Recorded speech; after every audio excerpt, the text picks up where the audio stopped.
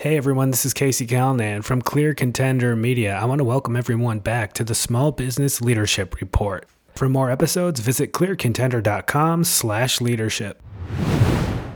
It's really difficult to maybe have the awareness when your social skills are lacking. How do you get feedback? Yeah, well, you've raised a great point, Casey, and we'll talk more about this when we talk about what you need to do as a leader to become more effective, and you mentioned the feedback. But here's the good news. The research that I've seen, and even some of Daniel Goleman's original research, pointed to two interesting phenomena related to emotional intelligence. One is it can be a learned practice. You're not born with, high emotional intelligence or low emotional intelligence. You can learn to increase your emotional intelligence. How do you do that? As you said, by building it into your leadership behaviors, the things you do every day. I really struggle with empathy, and I am going to make this something that I work on as a leader as I work through my day-to-day interactions with my employees, with my team. I'm going to really work on listening, trying to understand and demonstrate better empathy. And the good news is this is a skill set that you can learn on. The second thing that I thought was interesting in some of the original research from Goleman was this idea that the higher up you go in an organization, the more this social skills and the emotional intelligence matters.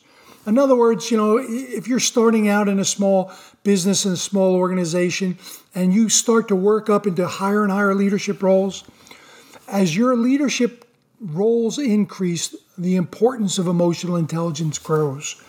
So for those of you, at the emerging leader stage, new future leaders, really work at developing these skills because it will pay off and it'll pay dividends as you continue to, increase your leadership roles and functions in organizations. And how about the ability to influence? Yeah, so the second skill that, you really have to have is the ability to influence.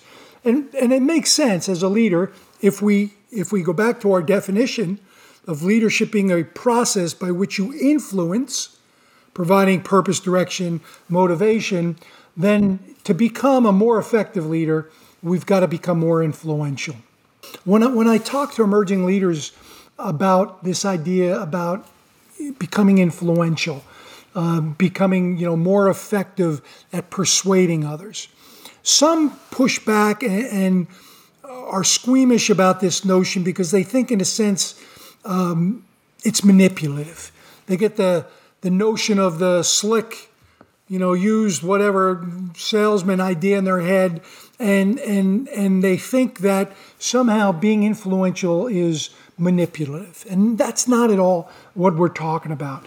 We're talking about the ability to recognize that you have to be persuasive. You have to build a good argument. If you're trying to drive change in your organization, you're trying to get your team aligned in your strategic goals and objectives, you have to be influential. Now, there's wonderful resources out there. One of the ones, Cialdini's book on influence, is probably one that many have used in MBA programs or undergraduate work. And Cialdini talks about these principles, about how we can use certain principles to increase our influence. Like, take, for example, the first time you meet someone new. What are you trying to do? You try to find that similarity, don't you? You look to try to find a way that you can build that similarity because people like people who are like them. And so we look to build that, and we can build our influence by, trying to, build that similarity and that commonality with another. Walk into your physician's office. Every room you walk in, what do you see?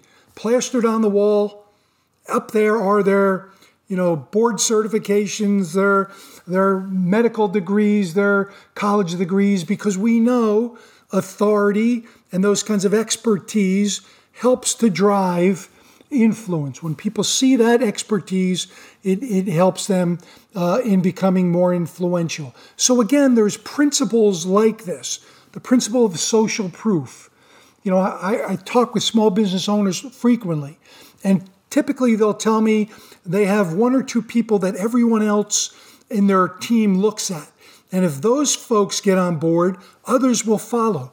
Well, that's this principle of social proof. If we can begin to get people on our team sold on this new change effort and they follow the behaviors that we want, then others will jump on board as well. So it makes sense that if you want to be more effective as a leader, and it's a process of influencing, then we have to work at trying to be more influential.